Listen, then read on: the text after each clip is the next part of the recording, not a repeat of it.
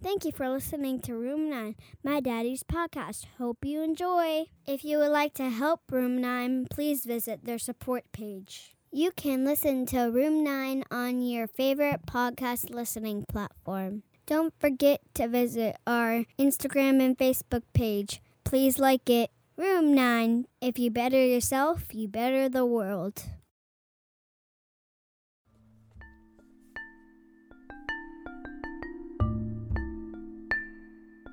What is going on, my beloved audience? I hope you guys are doing just quite peachy. I am here introducing this next episode of Room 9, where I sit down with an incredible man by the name of Nick Matosh. He's an author, a life coach, a math teacher, a father, and I absolutely loved my conversation with this dude. I first came across him on Recovery Coach University's radio show, and they also do a Facebook Live show where he was a guest on there. And the topics he touches on are everything that I love to talk about, especially when it comes to vulnerability in human beings. In order to establish connection with other human beings, we have to have this vulnerability. And he especially does it with his coaching, with specifically men. And I obviously absolutely agree that every one of us human beings needs to find a way to be vulnerable.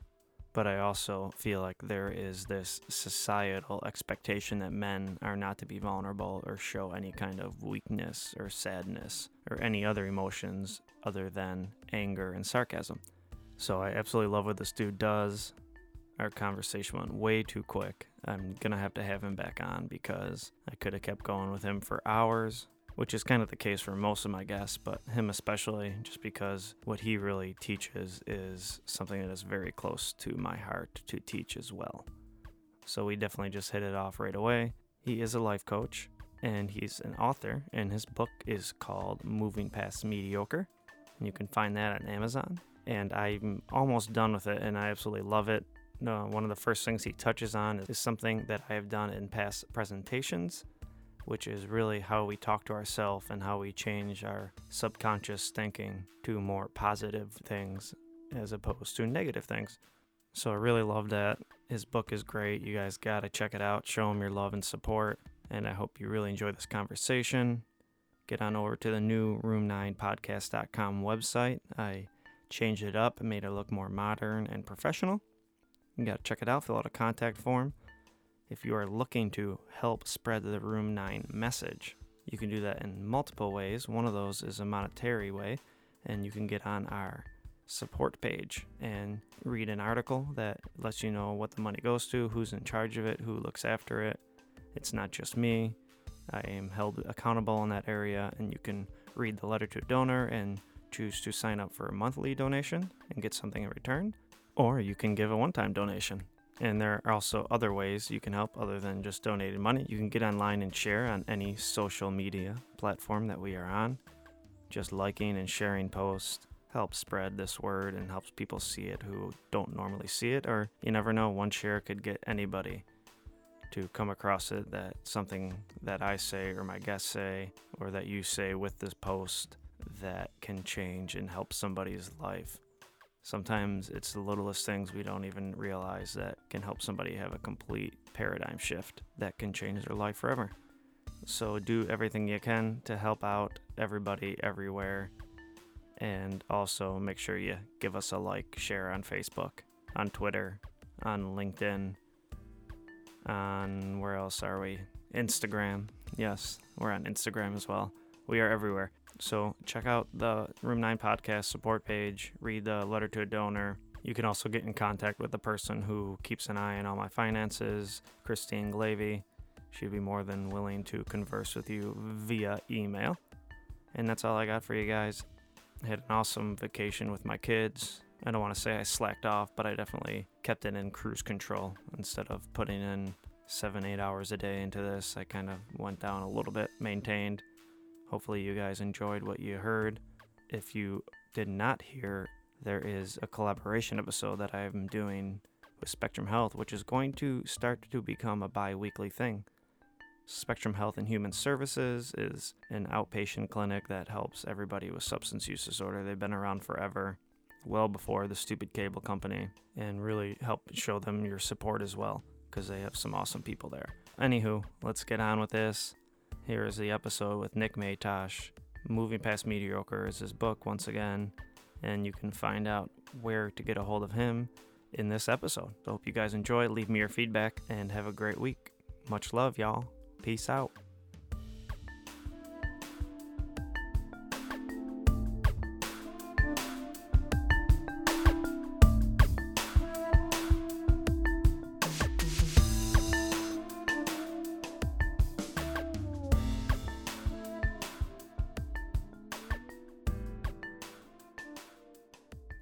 But no, the alarms won't go off. I think we'll be okay. Even if they do, that's why I edit. That's right. I'll give you something to do. And you'll enjoy it. Job security. Oh, man. I compare editing, so far anyway, to like in teaching. The worst part about my job is grading, because it's like the most time-consuming, tedious, making sure all the pieces are set. Mm-hmm. And I teach math, so it's not as daunting as like if you teach English and you have to gotta read all the essays. Yeah.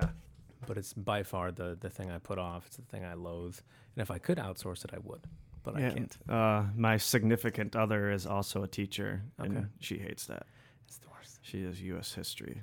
Oh. So she does have to do essays a lot. My and sister is the same. Yeah. She's like, I hate this. I mean, if I could just stand in front of kids and talk the whole day and just be Mhm. with them and teach, I would love my job. What grade do you teach? I teach high school, so I teach mainly Algebra 1 and Algebra 2. Okay. Algebra 1's more freshmen. Algebra 2 is kind of a mix of sophomores and juniors. Nice. Yeah. They're very interesting humans. Oh, the schoolers. teenagers. Oh, my gosh. Well, yeah, you got one on the... On the rise. doorstep Yeah, there. he's getting there. Look, he's a complete nerd. So, he'll be building computers, and hopefully it won't cause me too much anxiety. Sure, maybe you can fix your software problem. Yeah, I'm ready for that. I am. So, it's funny, how far things have come over the last few years. Yeah, it was a very small seed. Yes, it was. Yeah, yeah. It's funny. I was walking with my girlfriend the other day, and she went on about.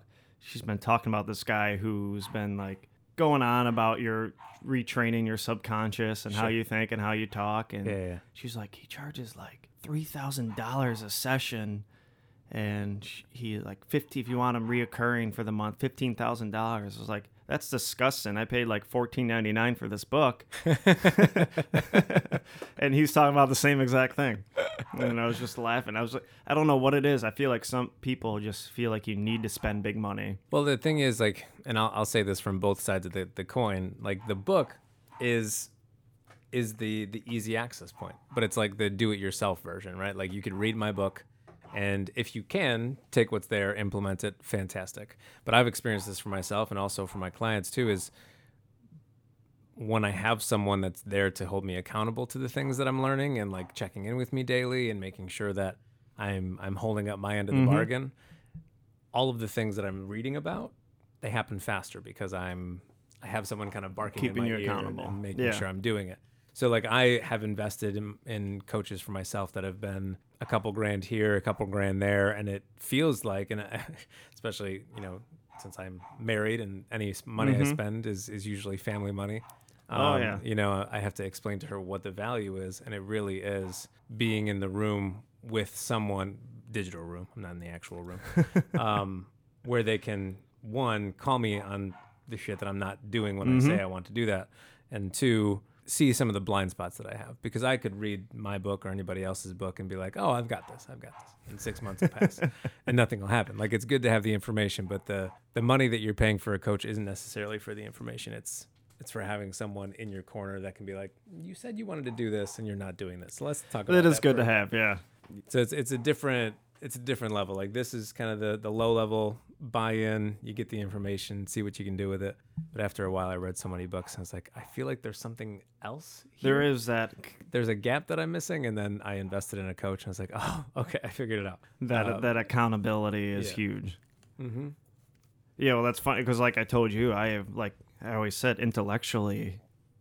I mean, when I was 25, I just went at it. Sure. Like, stopped watching sports. Yeah. Stopped doing all of that. All of a sudden, I'm reading, I loved like Eastern philosophy and Sure. just philosophy in general and psychology. Yeah. And I'm just developed this introspective monster. And I didn't have any kind of self-care with it Sure. whatsoever. There was no kind of, hey, all there was this negative list of things that I That you sucked should be at. changing. Right. Like, you And suck. that just do keeps better. growing. Yeah, it just keeps growing and growing and growing. But it was always like I knew these things intellectually, but Right. you just you wanted that magic recipe. Sure. So you Whereas- kept reading books, waiting for the Yeah, next one. come on, to where give is it? to you. Yeah, I know this. What the hell, and just waiting for it to something to happen. Like, okay, whatever. Right. I know all these things intellectually, but how do I apply them? Right. And there's just no magic recipe. And what it comes down to is, like you said, you have somebody there that's holding you accountable to doing Right. things and keeping Sure. you in line. And And making you realize too that like it's never going to be the book. It's never going to be the podcast that does it. And my buddy that I'm doing my podcast with, he spoke to this on our one of our episodes that we recorded. He's like, we're not here to solve your problem. We're here to kind of create some awareness around maybe some things that you can start to try out, whether it be like going and finding a coach to hire them, or different practices, meditation, or like going to the gym, even if you're not a gym person, like how the scientific benefits of getting a workout in, and he's more of that guy. I'm not that guy. I go to the gym, but I don't like, he understands the science behind it. And I'm like, you go ahead. I'll just sit here and drink my coffee. I'll join the conversation when you're done. But yeah, it's the books, the podcast, all of this stuff. It's great. It's amazing. But it's really just awareness. It's like, this is what's happening. This is what you might be going through, but I can't solve your problem through this microphone. I can only, no, absolutely not. you know what I mean?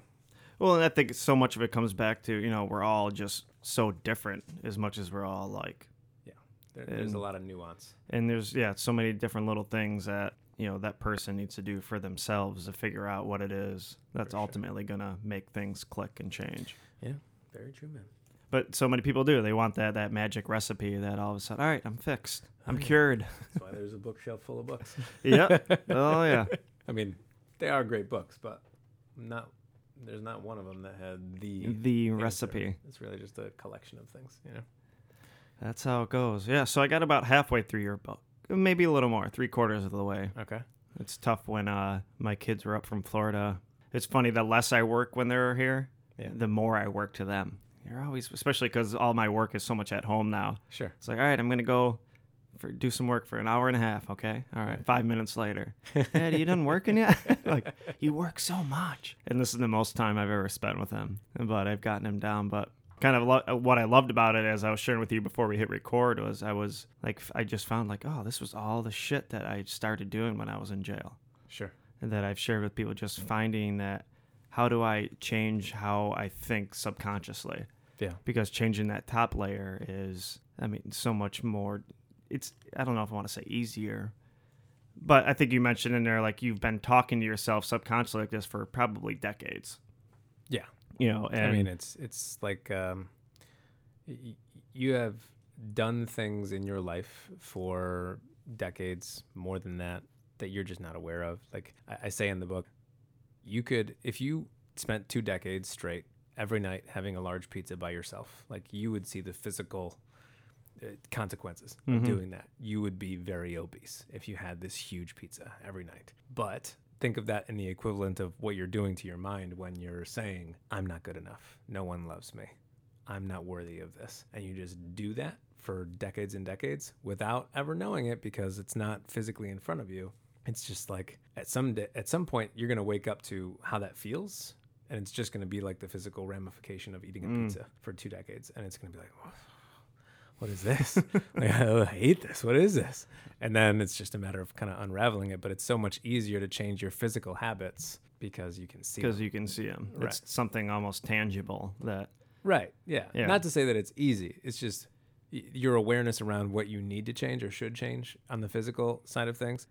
If you can see it in the mirror, it's like, oh, okay. Okay, This should be different. But, it still is, it takes some work. But the mental side of things, you may never come across that blind spot of yours. It might be an event in your life that comes up and you're like, wow, this is bad. But if you're lucky enough, you can catch it before that moment. And that's kind of something that I argue in the book. There's a lot of people that wait for their rock bottom. They wait for that moment to wake them up. And I'm like, no, you can start from where you are. You don't have to. You don't have to go that low, right, or hit the bottom that hard in order to start changing. We all love the 0 to hero story, that hero's journey of like, oh, you had nothing and now you have something, and that's awesome. And so we assume that that's the path that we have to travel. And it's like, no. We do. You could be the middle of the road guy, just average Joe, and just decide that you want something better.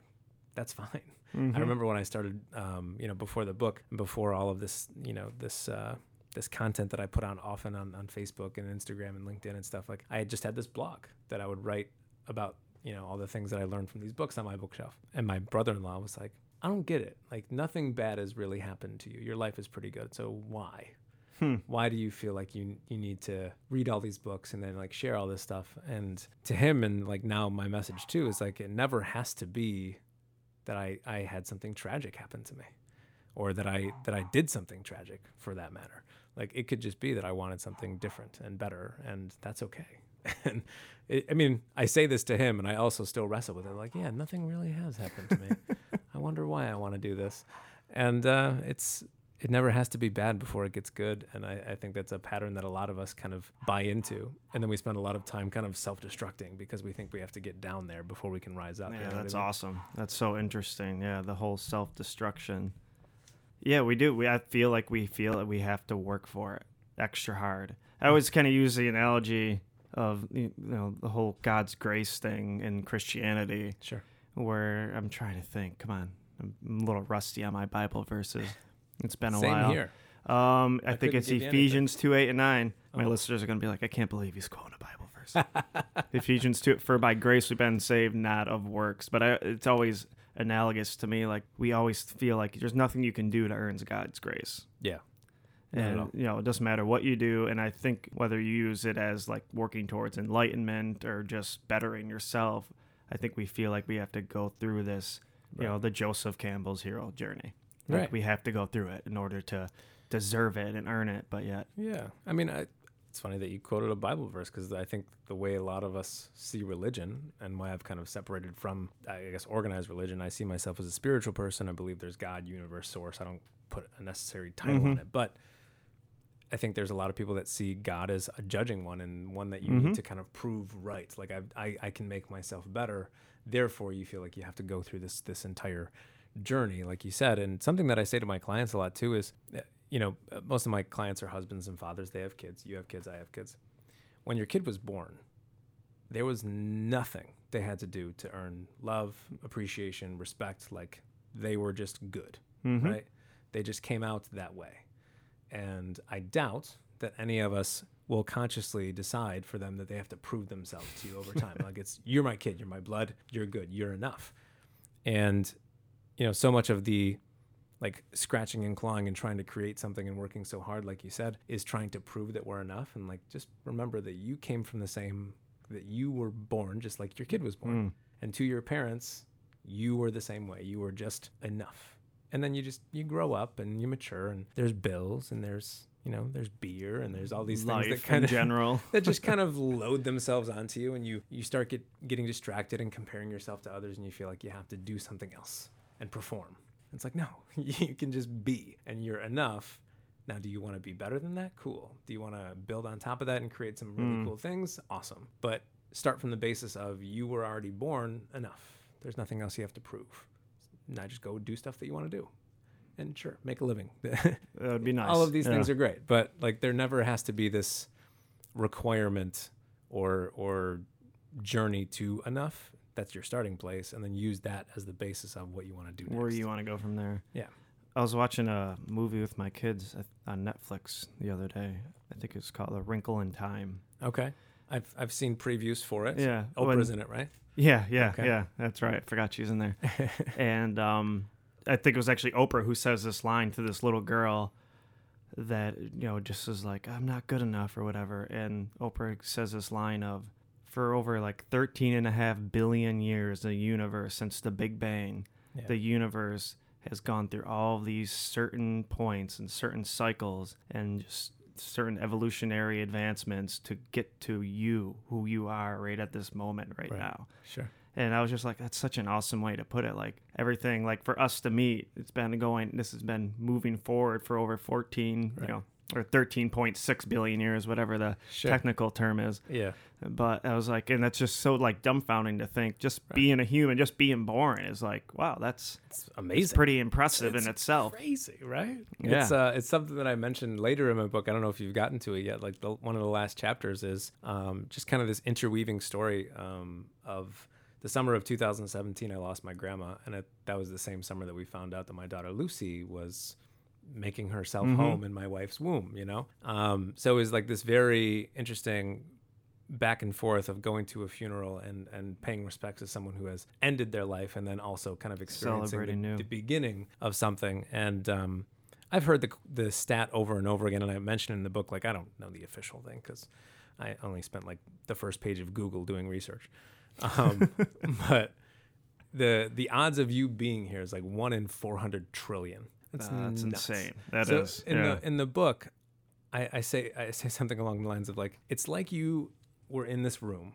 or in line with 399,999,990,000 and so on, and someone said, "Hey, you're in," and you're like, out of all these people, because 1 in 400 trillion, you get to be the person, and like just acknowledging that. And like some people will brush stats off like that. I'm like, oh, it's probably made up. But like, think about how utterly crazy it is that your parents met and they conceived you, and then like go back a generation further that their parents met and conceived them. And like you play that back enough generations and it's gonna blow your mind. Like it does. Yeah. My wife and I met on an elevator.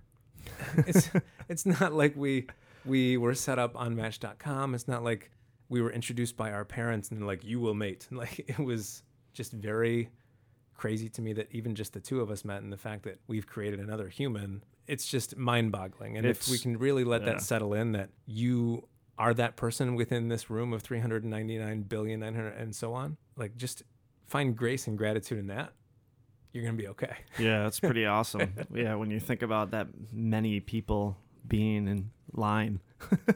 Like, right. Yeah, I mean, we've all been in Disney World. Like, you know how long those lines are? Oh, It's gosh. take that and multiply that by billions, because that's what it's like for you to be here. It's crazy.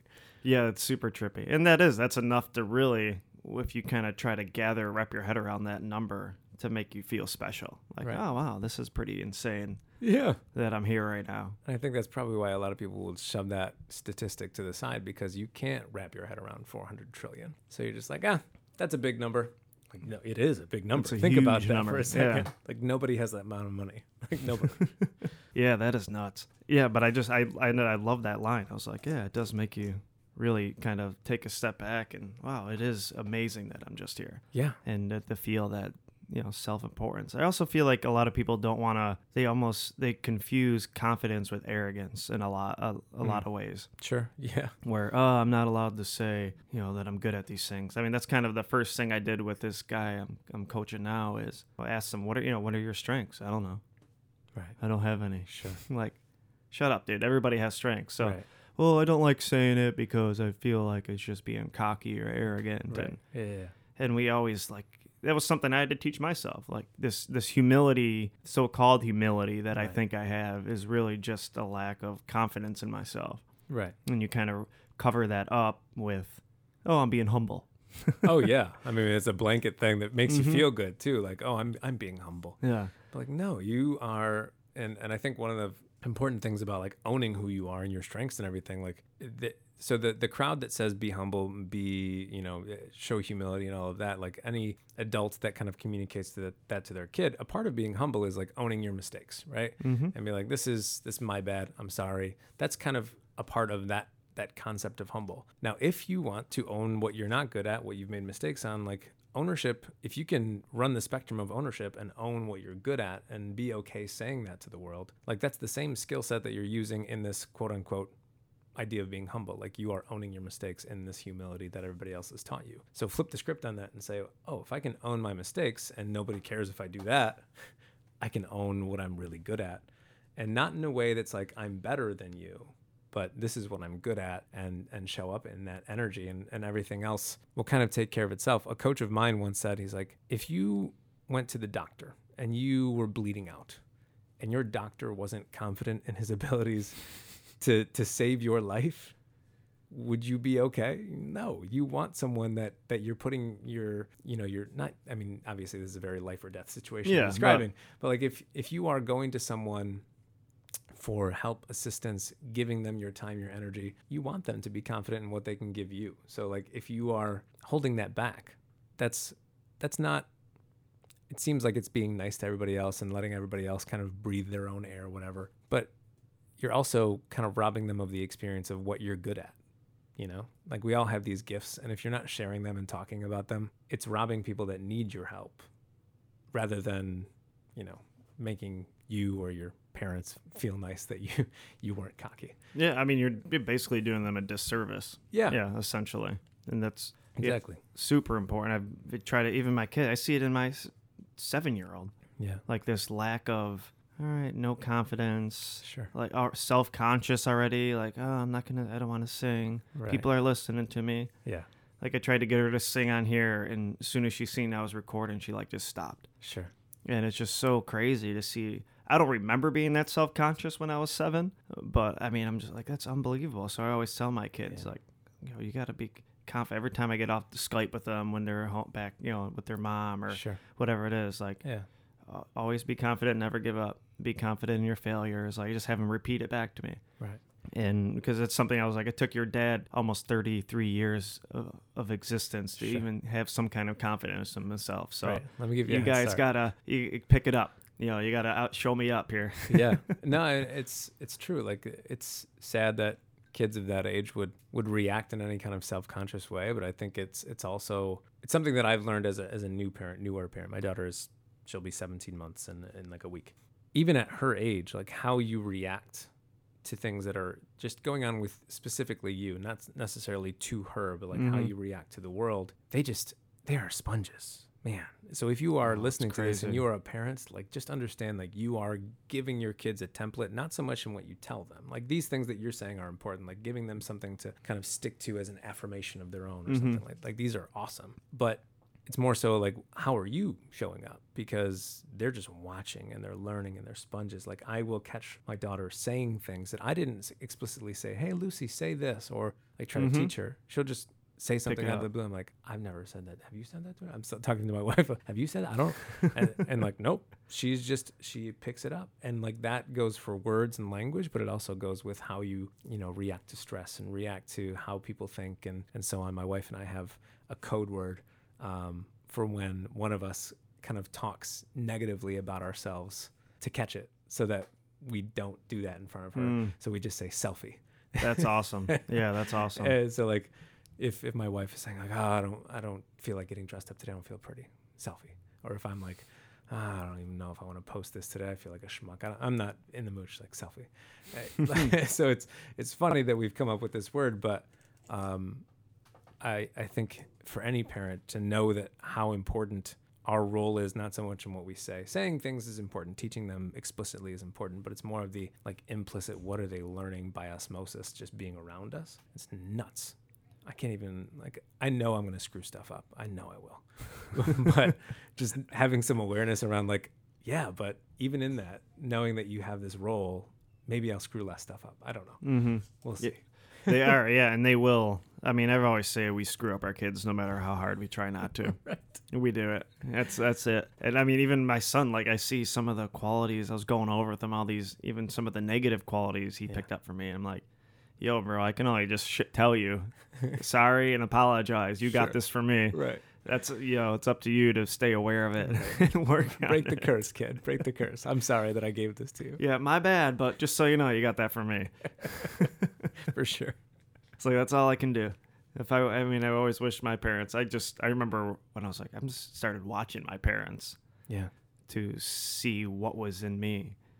Like, usually see my dad would get cranky and mumble in the other room or something. Sure. And the one day I remember, I was probably like 27, 28, and I remember my girlfriend, Christine, she did something that annoyed me, and I caught myself. I was like, oh my God, I'm mumbling just like my father over here. Yeah. I got to stop this. Oh, yeah. No, I catch myself doing that too. And my dad's an awesome human, and like, I don't think anybody has a bad thing to say about him. So, Dad, if you're listening, I doubt that you are. But if you're listening, love you. You're an awesome dude. So I've picked up a whole lot about like being a husband and father just by watching him. And truth be told, like we've never had like super deep conversations about what that means to be a husband and father. It's just stuff that I've learned in watching him, and like how he shows up for my mom, and how, you know, they stay connected. They've been married for, I don't know, 30 some years. I don't even know. But it's crazy how much we learn through observation. And it's not so much that it's just like osmosis, but as a kid, when you look at your parents, these are the closest humans in your life. You love and trust them with everything. And something I talk about in the book too about, well, you're a Buffalonian, so like the Buffalo Bills chapter. Like you just look up to people and trust whatever they say, trust whatever they do, and think that is gospel. Think that that is what is the right thing to do. So if you watch your dad, you know, mumbling under his breath, and you're like, oh, okay, I trust this guy. I love this guy. I should do that. It sounds like a good idea. And it's not like you make this conscious decision at 27 to start mumbling. It's just like, oh, interesting how that has been sitting dormant in the back of my mind, and here I am. Oh, it's crazy. Being the same way. And, you know, some of it is gifts that I get from my parents. Some of they're human, so they have flaws as well. And I find myself in some of those. I'm like, oh, right. But also understanding as adults, whatever your parents were or what they did and so on, you don't have to be that way. When you become a conscious human being, you can change that, and you can break whatever their gifts, quote unquote, were. Like, you don't have to be the same. And so many of us look at that and like, oh, I'm my mother's daughter, or I'm my father's son, I can't change. Like, yes, you can. Like, it doesn't matter where you came from, who you came from, what environment you were raised in. If you believe you can't change, then you won't. But if you believe that there's an opportunity, maybe that you could shift something, you can. And that's the beauty of being an adult and being able to make your own decisions. But there are some kind of general templates that you're given from your your parents. Yeah, that's a fact. Yeah. Oh my gosh, so many. I always tell people, you want to learn about yourself, watch your kids, watch your parents. That's very true. And that's like they're almost a mirror. They are mirrors, aren't they? Mm-hmm. Yeah. I told my wife when we were thinking about having kids, my wife, if you watch like childhood movies of her, she was like a cartoon character. She was off the wall singing and just like babbling and telling stories that didn't make sense. I joked with her, I'm like, I hope that we create a cartoon character, because she is just like, you on screen is just the most entertaining thing. And my daughter Lucy is just like my that's awesome. She's just a nutcase, and in the most loving and fun way. Like, she's not, you know, throwing tantrums and a nutcase in that way. She is just off the wall with energy and always smiling and bubbly. And so yeah, she's definitely a mirror of how my wife was, and probably also my expectation of like, let's create this human that's a cartoon character. I put it into the universe and it happened. That's awesome. I think one of the biggest things that I loved that I've heard from you, even doing that recovery coach with Keith, was you're talking about the concept of how we all think this, part of what a man really is this, tough guy, kind of only show anger, only show sarcasm kind of thing. Right. And I always joke around the cause of my divorce was Brene Brown's vulnerability TED Talk. People are always like, how did that cause a divorce? I would love to know. And well, I always tell people, because I was with this woman where I was that dude just showing sarcasm, anger. Sure. Football's on, give me a beer. Yeah. I'm going to watch it. Fitting the stereotype beautifully. And then I've always been more of like kind of more sensitive for sure. But I think, I did a very good job of kind of hiding that as well. And I remember watching that Brene Brown talk, something just like flipped in my head, the switch. Yeah. So all of a sudden I'm from this, I'm this stereotypical guy. And then I want to talk about my feelings. And my now ex-wife, she was like, what? I did not sign up for this. Right. And I signed up for the guy that was the stereotype. Mm-hmm. That's funny. So like she kind of like shut down after that. And I remember that was probably a year and a half, 2 years is when we just were like totally went separate directions. Oh, yeah. But I've loved that whole concept, and I loved when I heard you say it, because sometimes I'll go up to dudes and like, yo man, when's the last time you cried? Just ask them straight up. And I've gotten cold open. Oh, it's great. And I've just gotten an answer sometimes, like some dudes don't remember 10 years, you know. 8 years, 9 years. There's so many people. Sure. since the last time they cried. And Yeah, I'm like a little baby in that sense. mm-hmm. I think on the spectrum of men that cry, I'm the far left or far right. I'm one of the two. I'm definitely a crier. If it's something I'm passionate about or I'm upset about, angry about, even when I get angry, like somehow tears come. I just and it's something that similar to you, like I've always kind of had that as a kind of a foundation. It's always been a part of me. Mm-hmm. But as you grow up and you look around at the environment and the culture and you're like, okay, I'm a man now, I'm a husband now, I'm a father now. And you try to figure out what that means and where you're supposed to fit in and what stereotypes you're supposed to fall into, what boxes. And, I definitely, not to say that I like pushed it down to a level that I couldn't recognize it anymore, but in opportunities where I could have showed emotion or opened up in some way, aside from with my wife, I think my wife has always been a gateway to that part of me because she just kind of makes me melt. But like with other people, I would kind of step away from it to fit into the role that I thought I was supposed to play as a man. You're supposed to be strong. You're supposed to be stoic. I even remember when my grandpa passed when I was like 12, hearing my mom or my dad say, like, we have to be strong for grandma, like having to hold what we felt for the sake of someone else, so they don't have to see you and feel uncomfortable in seeing you in that. And, as a guy, it's definitely this, we've all kind of been conditioned in a way that feeling isn't for you. It is for your female counterpart. Let her do the feeling and you just be there to support her. You be a symbol of strength. You are the strong counterpart to her weakness. And I'm quoting weakness. I'm air quoting. This is an audio thing. What am I air quoting? You always have to say air quote. Right, exactly. Like in quotes. We just get so lost in these concepts that we think we need to fit in. And the sooner you realize that emotions are just a human thing and not a male or a female thing, and really dig into that and not just brush it off as something that Nick, this life coach, is saying on a podcast, like, everybody's allowed to and should feel how they want to feel, express that normally and in the way that they see fit. Because when you don't express an emotion, whether it be joy or frustration and anger, it just kind of stays with you. It kind of just sits in your stomach and it waits for the next opportunity where you get to release it. And it often comes out in ways that aren't healthy. Not to say that they're not healthy, but it's just this grand release when you could have just let it out a little bit at a time. Mm-hmm.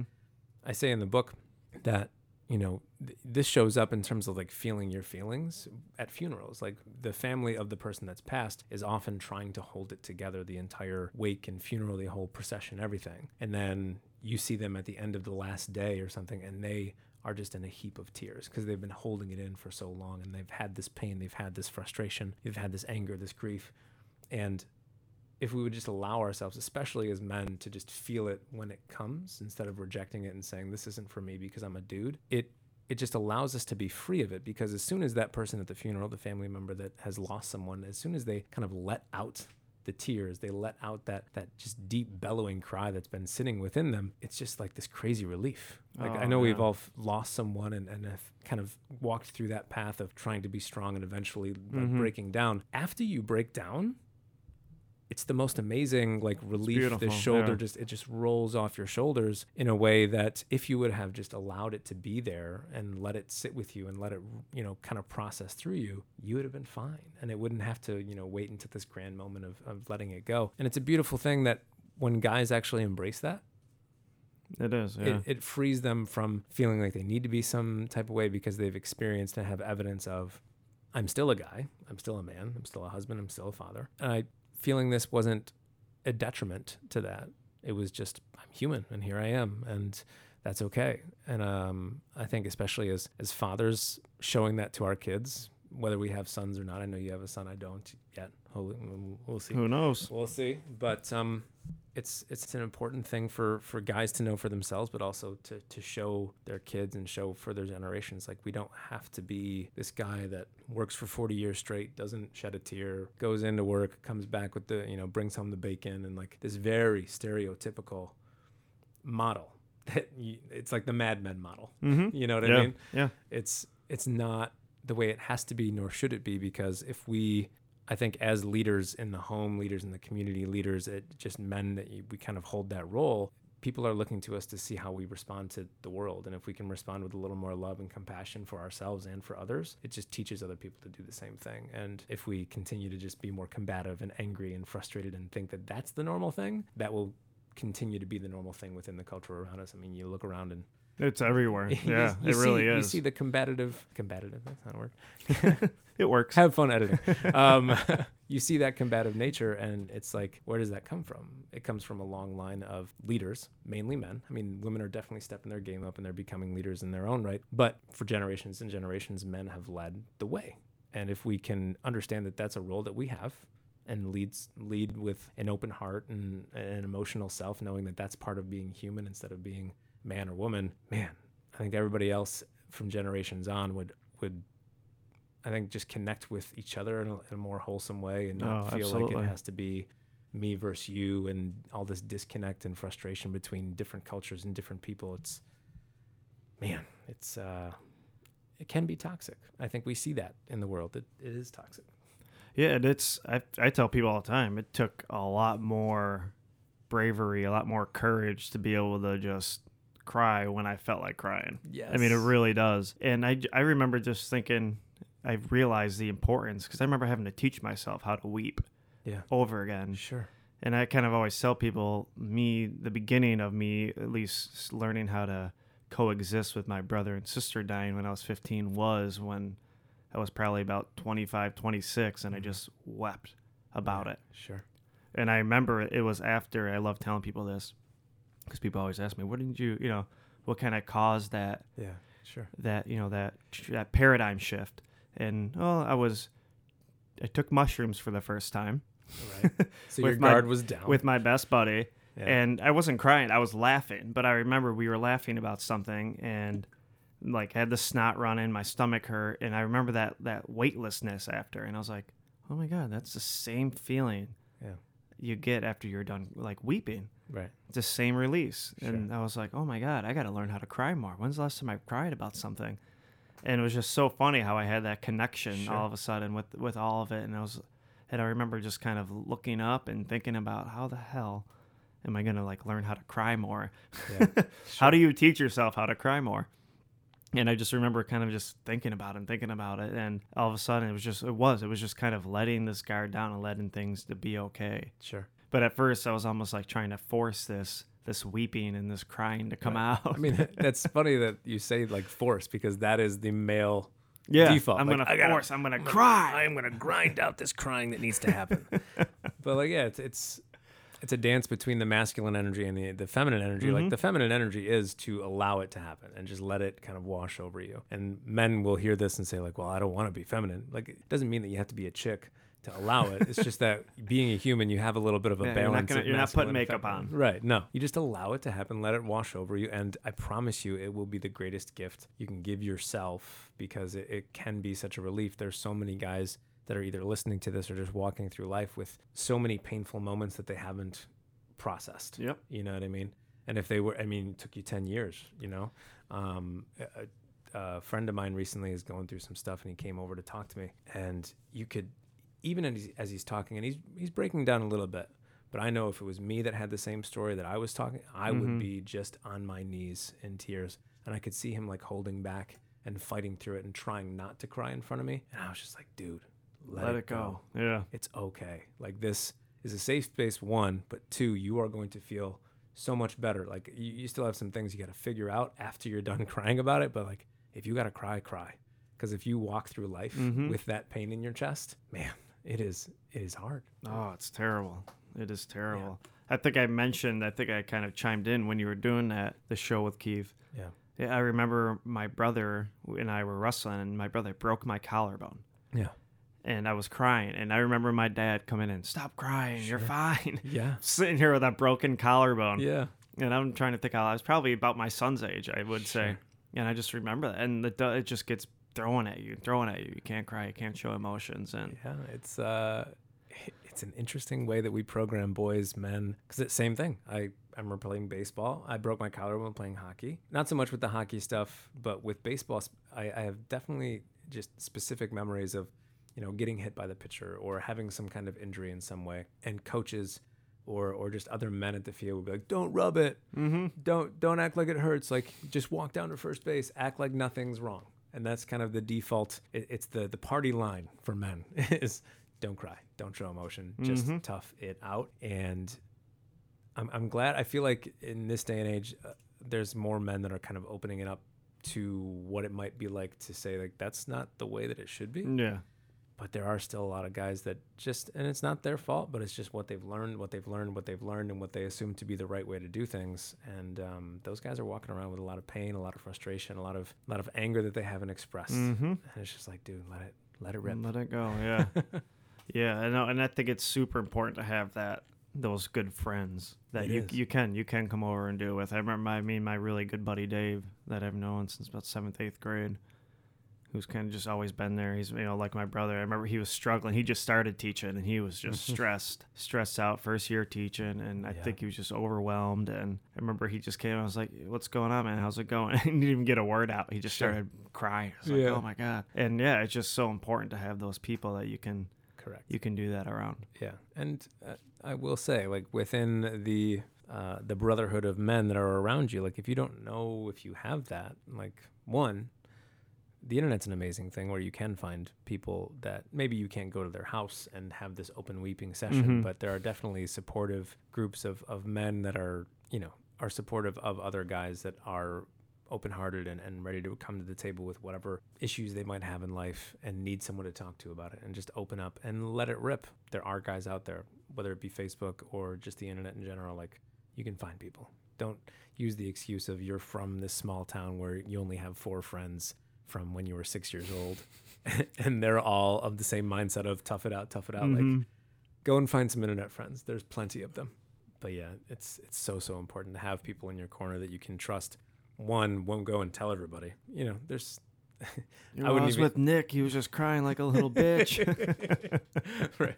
My buddy that I mentioned, he was leaving. He's like, all right, like, don't tell anybody. I was like, oh man, I was just about to go post about this on Facebook. You son of a bitch. God damn. But yeah, having people that will have your back, not tell anyone, and keep this, as your thing, is super important. And having that space to open up, it's crucial for guys. So find that guy. Super crucial. Yeah. Yeah. I love that. That's, I think when I had that on with you and Keith, I was like, all right, I got to try to get this guy on a podcast. I got to try to get Nick on a podcast. Well, I'm glad you made it happen. Yeah. I love preaching that. I don't want to say preaching that. It sounds terrible, but I love talking about that with dudes because it's amazing how long some guys go without even thinking about crying. Like, sure. Haven't cried. Right. For 10 years. I'm like, holy shit. Yeah. That's crazy. It was like, I got I'm already trying to prepare myself because I know I got to say bye to my kids tomorrow morning. Sure. And I'm like, oh, I'm going to be a mess. I'm going to be a mess in that airport. Can't even imagine that, man. It's funny, though. Like, the longer you wait, because there are certain moments where I think it's all fair game to let out your emotion, right? So people pass, you go through anything tragic that might fall into a similar category of grief, and nobody's going to say, like, don't cry in those moments, right? So if you wait 10, 15 years to cry and then you're in this moment, like, good God, look out, because you're carrying not just the death of this person or whatever tragic moment you're walking through into this moment of kind of letting some emotions go, but, like, you're letting that go. You're letting that breakup from high school go. A decade of things. Oh my! It's gonna take you to your knees in a way that you wouldn't even imagine. So, like, if you can just let it out here and there and be open to the fact that when you say goodbye to your kids, like, it's normal to be sad about that and to shed a tear here and there and be all right with that. I think that's a beautiful thing. There's just a ton of dudes that are like, no, I'm good. I'll be fine. Oh, absolutely. Well, I've caught myself, and I'm aware of it already this past week when I would think about it. Like, sure, you got to be, that voice coming in, you got to be strong for the kids. Sure. Don't cry. You don't want them upset. Yeah. And all these just different excuses of, whatever it is. And it's like, you know what? That's bullshit. I'm going to be crying anyway. So it doesn't matter how, even if I didn't want to cry. Sure. Right. It's happening, but it's just, it's going to happen anyway. Yeah. If you judge yourself for it, you're going to feel like crap and you're not going to feel any better afterwards. Right. It'll be interesting. We'll see how it goes. But it is funny, just automatically those excuses come up. You don't want your son to feel bad or just whatever it is. Right, yeah. And then there you go. There's always that voice in your head that's trying to convince you of something else. It's how we roll. It is. It absolutely is. Oh my gosh. It's another part I had in my list of things to talk to you about from the book. Oh, the fear of success. Oh, yeah. Was a good one. Sure. I loved that part. I always, and I loved how you call it the familiarity zone. Yeah. I mean, so many of us, and I put myself in this category, so please don't think I'm preaching from some pedestal, but like we all love to talk about the comfort zone, and we say, oh, I just got to get out of my comfort zone and do things that I'm uncomfortable with. But often if you want to make some form of change in your life, that means you're already uncomfortable. So like if you're saying that you're in your comfort zone and you need to get out of your comfort zone, you're probably already out of your comfort zone. You're just in a zone of familiarity, like I call it in the book. Like you are, let's say, overweight. That's not fun. That's not comfortable, but you've gotten so used to it that it's become normal. And changing that is harder than just continuing to sit on the couch and let yourself be obese.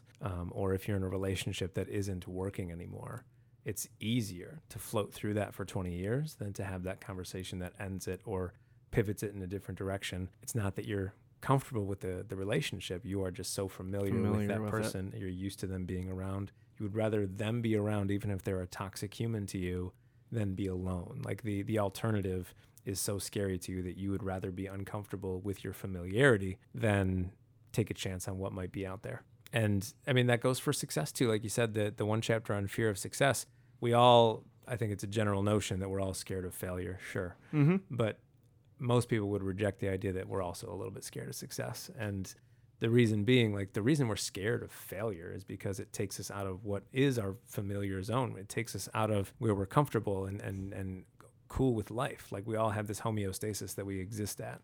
And if we fail, we often fall below that. And if you succeed, what happens is you go above that, but you're still out of that homeostasis, that middle ground that you've become so used to. And it can be just as scary because it takes away from what your status quo has been, and it's changed and it's different. And it's not that different has to be worse. It's not that different has to be this daunting and scary thing, but anything that's different in your life to your mind is scary because your mind loves to just stay. It doesn't want to go anywhere. It just wants to stay on repeat and run through this thing until you croak. So like anything that's different, failure or success, they both take you out of what that normalcy is. And I talk about it in the book. Like for me, with my coaching business, I was so scared that my coaching business would succeed in any way, because what my mind was telling me was that if I succeed with coaching, if I start to get clients, if this starts to work out, I'm going to take away from time I have with my family. So my mind is saying, this is the negative of being successful. Now, the objective thing is the clients are coming in, the money's coming in, that's amazing. But that means your homeostasis that you've grown so used to, which is having time for family, it's going to change. It scared the crap out of me. So it's not that I would actively not try the coaching thing. What would happen is I would try to acquire clients, but the energy that I was putting into it was one of, I'm going to put this out there, but I kind of hope it doesn't work out. Because if it does, then it's going to take away from what I know and love, which is my family and my quality time with them. And it wasn't so much that I had to reject that fear, it was reject the idea that because I was going to be successful in some way, it was going to take away from what I already know and love. And that's kind of the game that you have to play when you're going to try to find that next level of success, is don't try to dismiss that it's going to change things, because it will. It's just the way success works. If you want to get better, you're going to have to change. Just understand that it doesn't have to rob you of what you currently have. It can make it so much better if you really spend some time and convince yourself and allow that to be the narrative, instead of this is going to rob me of what I currently have. Instead, just say this is going to make what I currently have so much better, which now that I've gotten into the coaching groove, like it has, like it brings in money for our family. It gives us freedom, because I used to, side note, I teach high school, right? So I used to teach summer school because it was just extra money. Money, right? My coaching business is at a place where I don't have to do that anymore. And now I get to be home with my family during the summer and spend some quality time and go to the Museum of Play when we want to, So it's gotten better. And before, my mind at the place that it was at was like, no, that next level is going to take away from this, and it's actually added to it. And it's made it easier. It's giving you more. It's just a matter of like believing that before you take the step, instead of thinking that just because it's something different that it has to remove something from you. There's no sacrifice required. There's no like, I have to trade this current life for the next one and get rid of what I currently enjoy. It's just like, you can make it better. It doesn't have to all be taken away. Yeah, I guess we always feel like there has to be an exchange going on. Mm-hmm. I'm gonna do this, so I have to give up this, or right. I mean, that's kind of how we live in a very transactional culture. We absolutely do. It's like, I'm going to pay you this, you give me that, or I'm going to do this for you because you're going to do it back for me. There's always this reciprocity. And I guess in a certain way there is something that has to be sacrificed, but it's not the things you enjoy. It's just, you probably have to sacrifice the belief that you don't get to have more. There's probably somewhere within you that you're like, I'm not worthy of that next level. I don't deserve it, yada, yada. Like, that's what you have to sacrifice. That's the exchange that you have to make, is getting rid of that and tossing that to the side. It's not that you have to remove the good stuff about life in order to find something better, because so many of us, I think, get caught seeing it that way and then just stay, because that's what our mind likes us to do, is just chill. Stay where it is. I mean, I think you use the analogy of, driving a car. Yeah. And how even my son asked me anyway, is driving easy? I was like, hey, you don't even think about it after a while. Right.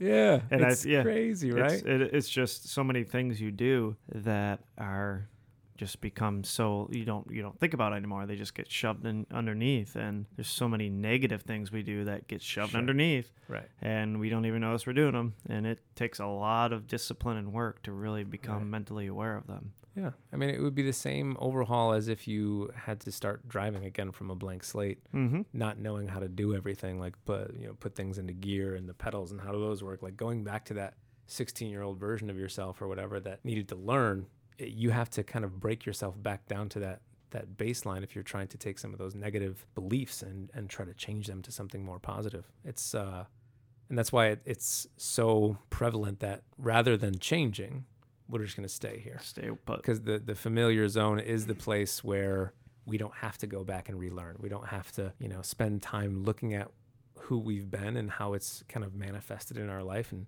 try to shift some of that stuff, because that's scary. It is. Yeah. It's going to rob you of what you have deemed to be normal, what you've, deemed to be the truth. Like, you're going to find new truths along the way, and it's like, oh, man.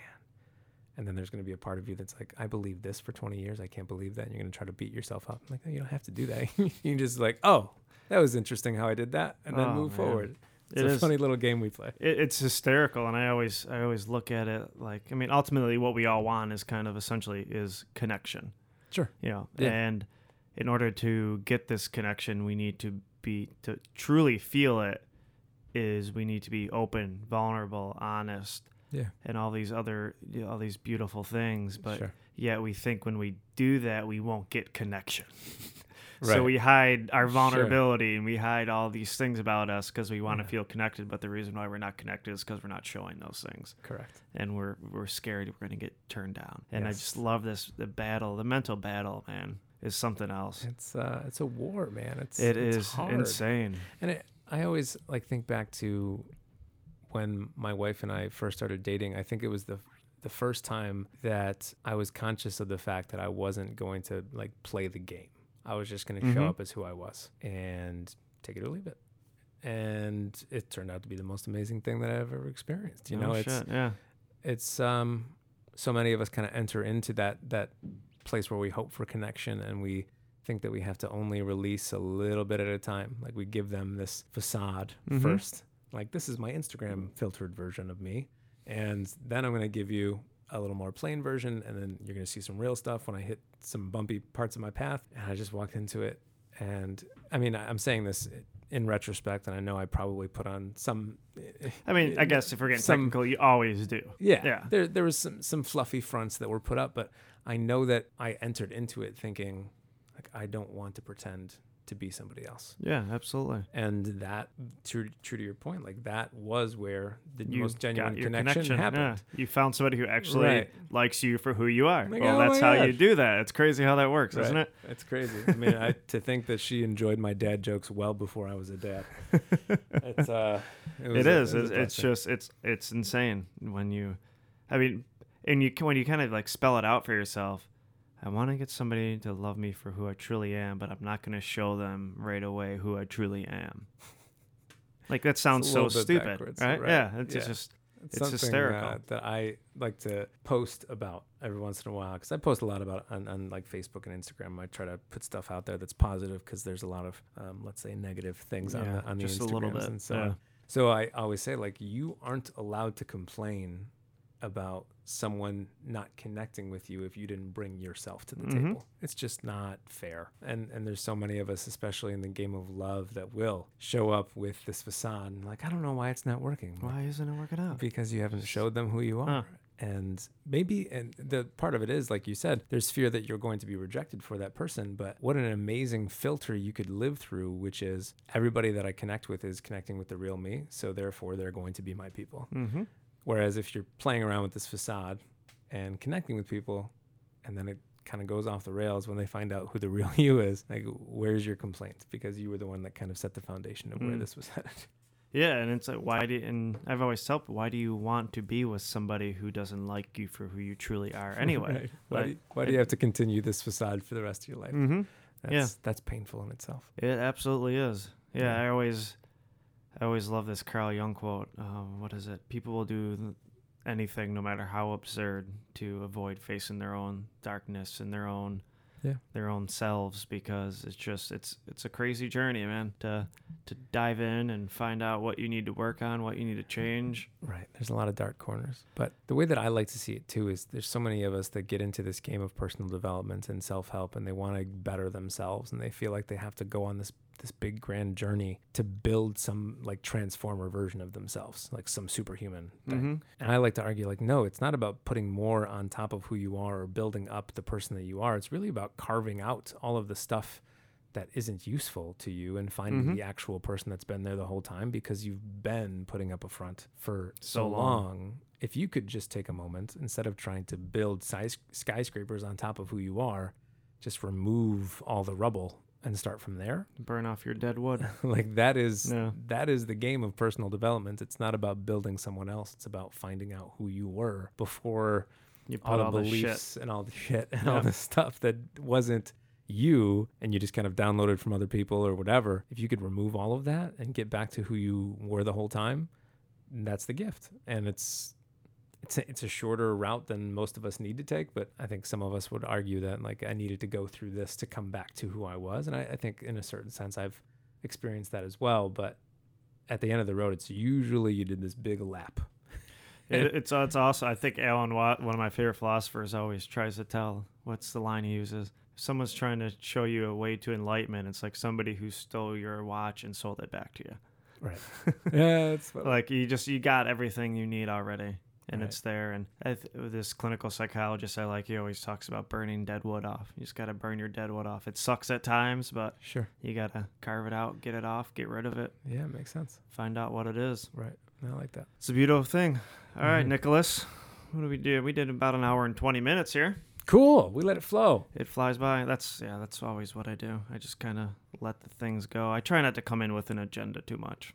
No, I dig it. Too much. Yeah, I love the best compliment I got was somebody sent me a message. I love your podcast. I feel like I was just having coffee with you and your guest. I was like, that's what I want. Hey, look at right that. There. We're having coffee. And we're actually having coffee. So if you're listening to this and having coffee, you're literally having coffee with us. There we go. Unless you're listening to this when we're not recording, which is going to be the only way you're going to listen to this, so you're not really having coffee with us. But we might be having coffee while you're also listening to this, but at a different time and space. Absolutely. We can talk about quantum physics another time. Oh, I'd love that, too. All right, man. Well, I appreciate you coming on. Thank you for doing what you do. I love your book. How do people, get your book? Where do they got to go? How do they find you? How do they find me? Man, it's hard. Oh, talk about this Evolve thing, too, real quick. Oh, talk about Evolve. Yeah, that's right. I forgot about that. Yeah, so Evolve is something that I've done before. I'm doing it again. It's a group coaching program for men. And it's a lot about the same conversation that we've had here today, which is my goal as a coach is to lead men back to who they are, first of all, and secondly, teach them how to embrace their emotions, come out in a way that is vulnerable and open, and bringing that back to their family, their community, their business is the gift that all of those things need in their life. Like I have a client who I've been working with him for about a year. He's got his own business. In the first 6 months that we worked together, he grew his business by 60%. And in the first half of 2019, his business has already matched what they made in 2018. So in 6 months, they made the exact amount. And I'm only saying this because like I literally didn't know what he did for the first 6 months of our work together, because all I do with the guys that I work with, I don't care about X's and O's. I don't care about your rational, like, what do I have to do to get things done attitude. Like, I don't care about any of that. I just want to know who you are. I want to know what emotions you want to feel genuinely. Often, guys will say, I want to, feel closer to my family. I'm like, okay, so you want love, and you're okay to say, it's okay to say love, my friend. You're out to. And, oftentimes it comes back to freedom, whether it be financial, time freedom, space freedom, like having some place and peace that is yours. So that's kind of the premise of Evolve, is not so much to worry about how to hustle and grind and do all of the things that men love to do anyway. Like, you can go do that without me. I want to kind of create an army of men that are willing to open their heart up and come back to what emotions they want to feel and feel them actively instead of waiting for certain things to happen. And I know that as a marketing pitch is not a strong one, but I say all the things about, my clients, like that they've grown their business to X amount of dollars, is because that's all we do. I'm like, what do you want to feel? And he wanted to feel love, and he wanted to feel freedom, and he wanted to feel peace. And we made it an active thing that he had to do every single day, just like a to-do list. I call them to-feel lists. To-feel you get lists. to feel today. And things happen because you show up as the person that you're meant to be. You show up as the person that feels right within their own skin, and amazing things happen. So yeah, Evolve is the group coaching program experience that really is going to involve the evolution of who you are from the inside, and then let that go out to the outside. So it's starting up next. So I don't know when this podcast will air, but we're starting up on August. Yeah, we're in August 15th. And I mean, if you're hearing this late and you want to get involved, please feel free to reach out. And in terms of where you can find me, you can find me on Facebook, Nick Matiash. My last name does not sound like it spells. It is Matiash. I'm usually one of the first people at the top, mainly because I post a lot. And so that's where you can find me on Facebook. Instagram, if you're a fan of that, you can find me at Nick_moving past mediocre. I'm on LinkedIn as well as Nick Matiash, just like on Facebook. And the book called Moving Past Mediocre is on Amazon right now. You can pick that up. If you look at my name, or if you look up Moving Past Mediocre, I'm sure you can find it just fine. This is the book that we've kind of referenced a little bit throughout the interview here. And it took me about 8 months to write. It's really a labor of love. You'll get to know me personally a whole lot throughout the book, because I tell a lot of stories about myself, my family. I already knew your dog's name and your wife's name. Walk it in. You probably get a real sense of how crazy I am about my wife. But yeah, all of those areas and places you can find me, and feel free to reach out and message me, and don't feel like because you heard me on a podcast or you know that I'm a coach or anything like that you can't just message me and ask a question, because true to Sean's point earlier is we're all just looking for connection, and whatever way I can assist with that, whether it be a formal version of me coaching you, or just kind of letting you air out whatever you need to via a message or something like that.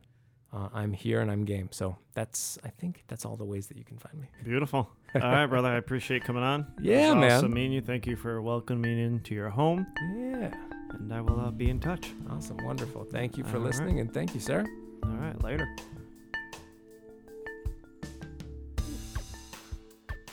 Okay, peeps. Thank you for listening. Love you guys. And I really hope you enjoyed this episode. This has definitely been one of my favorite episodes. As I said in the intro, it really touched home, and something that I love to talk about. Check out Nick Matiash, his book, Moving Past Mediocre. If you want to get a hold of his life coaching stuff, look for him on Facebook. It's Nick, Matiash.